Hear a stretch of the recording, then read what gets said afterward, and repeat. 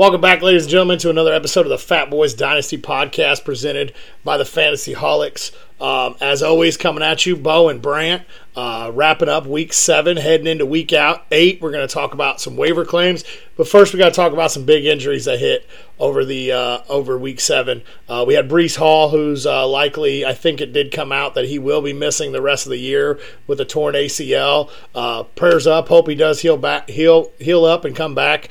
I know that was a big name a lot of people had, late in their drafts, RB3 style. He had slid into the RB2 role on most fantasy teams.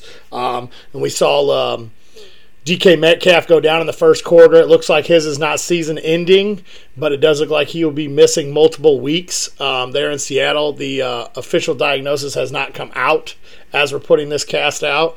And then we had David Njoku had a high ankle sprain, left the game early for the Cleveland Browns. And then Ezekiel Elliott, who I need to go back and double check on, but he went limping off the field and has a questionable tag right now too, something to do with his ankle too, so that's something also to keep an eye on for you Tony Pollard holders. I know you're hoping that maybe it's a week or two missing for Zeke, so we get to see all of Tony. But yeah, we had a lot of big injuries.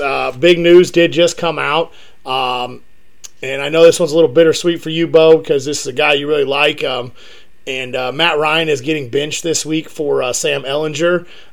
So, that's something to keep an eye on as you own any Indianapolis Colts. I think that brings Jonathan Taylor stock up just a little bit more because what do we always say here at the Fat Boys? When you get a young quarterback in, who's he leaning on?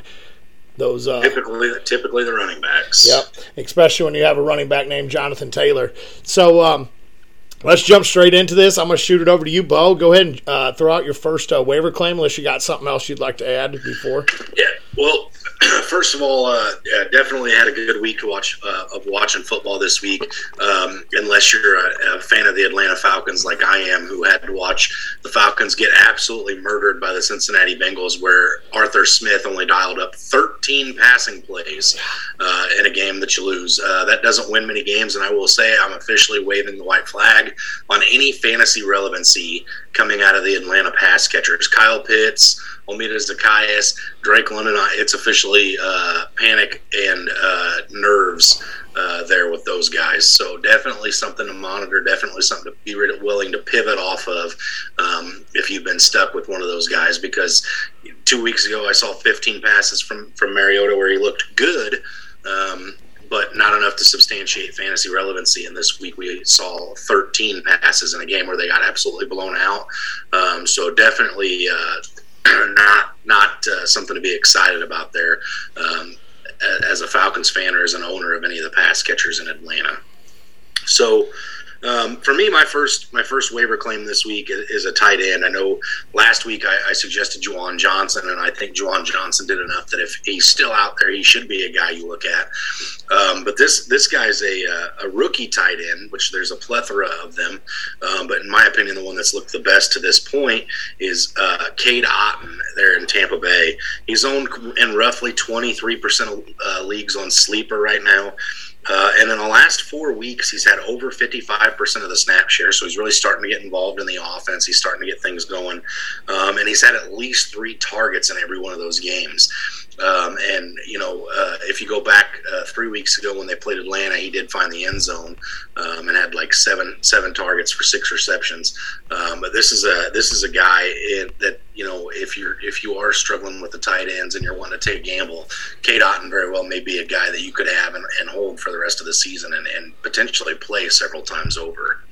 Yeah, absolutely. He did look good out there, and Tampa Bay's got to find something to provide a spark in that offense. They look just abysmal this week, and we all know that Tom Brady ain't going to go down without a fight. So I'm going to jump in and throw out another tight end, and I'm probably going to butcher this name, but I'm going to do my best. He is also a rookie with a phenomenal stash. Greg Dulcich there in Denver. He came back from being on the IR. He came back week 6 and had 12 fantasy points. He saw 71% of the snaps with 3 targets. And then this past week, he only saw 59% of the snaps, but he did have 9 targets, and he had 6 receptions. He had 11 fantasy points in half-point PPR. This is a guy that if you're struggling with tight ends, or even if you have an older tight end in dynasty leagues, this is a guy that I'm going to go out, take a peek at, try to pick him up off waivers. He's only owned in 14% of leagues. And Denver's kind of in the same boat. They really need to find something to spark up that offense. And this guy's seeing 9 targets with a young QB. We know Russ is banged up. We don't know how long he's actually going to be missing time. This is a guy that I wouldn't mind picking up, putting at the bottom of my bench, just see what it looks like going forward. And like I said, he's a rookie. Stash him on your taxi. He could be the future tight end there in Denver. Once again, like I said, he's only owned in 14% of the leagues. He's not my top waiver claim this week, but he's definitely a guy that I'd be looking at. Absolutely, yeah, for sure. So this next one I'm going to bring up, Brant, is a little different because doesn't necessarily have to be a waiver claim this week with this team being on a bye. But Jerick McKinnon is a guy that I know I've said this name several times over on this cast. He's been the most consistent running back in Kansas City.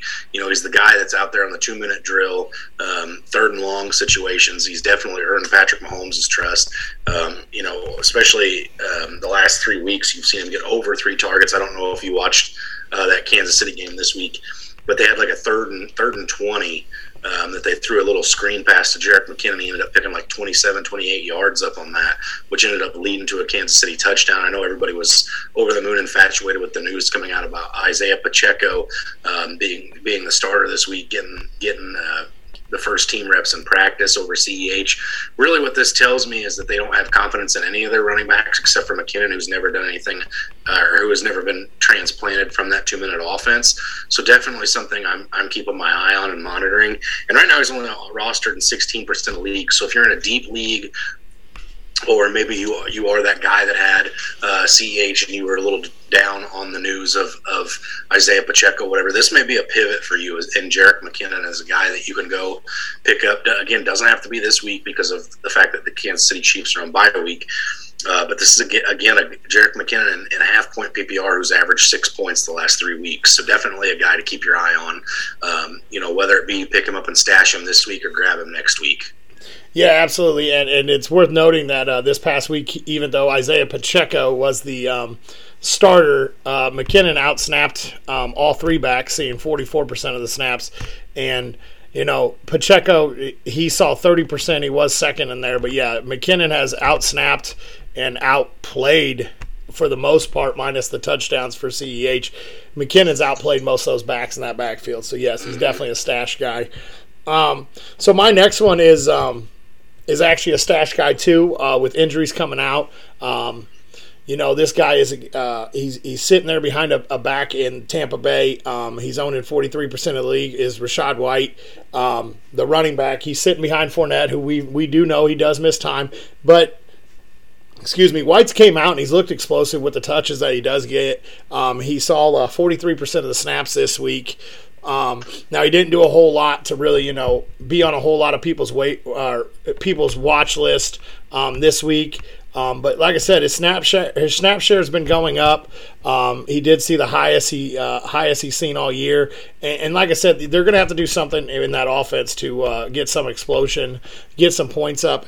And it would not surprise me at all to see them lean on a young running back in White to catch some passes out of the backfield and get some first downs and actually move the ball down the field. Because Tampa Bay did not look like themselves this week or even last week. And they play early this week on Thursday night, I believe it is. I believe they play the Ravens on Thursday night. But this is a guy that I'd be looking to go ahead and grab, especially if I'm a Fournette owner. This is a guy that I'm looking to hold on to because if Fournette misses time, this is really the only other running back sitting there in the backfield waiting to see touches. Yeah, Rachaad White's definitely one of those guys that I think he's ultimately the future in Tampa Bay too. So definitely worth a roster spot if you have him. I think, especially with the way Tampa's looked the last couple of weeks, there's a chance you might see some of these younger guys get a chance to spark up some of the offense anyway. So definitely worth a pickup in my mind. I like Rachaad White quite a bit. I'm going to go to the wide receiver position, dip my toe in that for just a second, then I'm going to come back to the running backs. But the wide receiver that I want to talk about this week is Darius Slayton. Right now, he's rostered in like 6% of leagues on Sleeper, which is, first of all, it's criminal. But the last 4 weeks, this guy's seen over 54% of the snaps. That Giants pass-catching core is just absolutely depleted right now with, Kadarius Toney out, Kenny Galladay out, Sterling Shepard on the IR. Wan'Dale Robinson's looked good, but he got banged up and had to leave the game early again last week. And in his absence this week, Darius Slayton saw 6 targets, and he caught, I believe 4 of them, and 1 was for a touchdown. So in week 5, he also saw 7 targets. So this is a guy that Daniel Jones isn't scared to throw the ball to. This is a guy that, as bye weeks are coming and going, whatever, this is a guy you could pick up and play and expect him to see it be peppered with targets and potentially even maybe get you 10-plus points on the week and save your week versus playing like somebody like, a Marquez Valdez-Scantling or somebody like that who you got to get, 3 receptions for 100 yards for him to be relevant. So this is just something to keep your eye on. Darius Slayton is a guy that I think moving forward through the course of this season, especially if Wan'Dale Robinson misses this week, could be a big, huge name to watch. Yeah, absolutely. One of us fat boys had to four-start him in our deep league this week, and he hung 12 points for me, so I'm happy I picked him up a little earlier.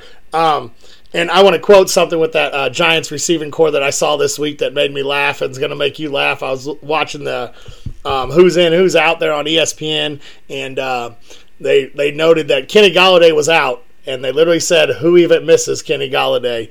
So I missed him a little bit. I had to drop him for the first time after being, one of my startup draft picks. But Kenny Galladay is he's no longer relevant there. You're like a dog that poops on the house, but instead of me having to take the dog over and rub his nose in it, you go rub your own nose in it. I love it. Yeah, I have to. I got to beat myself up before other people get to.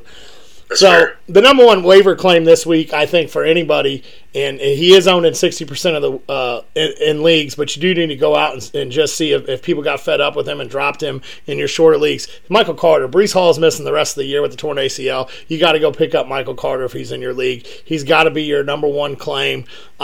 He's entering into, he plays 40% of the snaps with Breece Hall there, and now he's going into the RB1 and going to see the vast majority of snaps there for the Jets, and he's going to almost enter RB2 conversation for the rest of the year for fantasy relevancy. So I really think you got to go out and just peek at your waivers. If Michael Carter's there, there's a lot of names that I'd be willing to drop for him.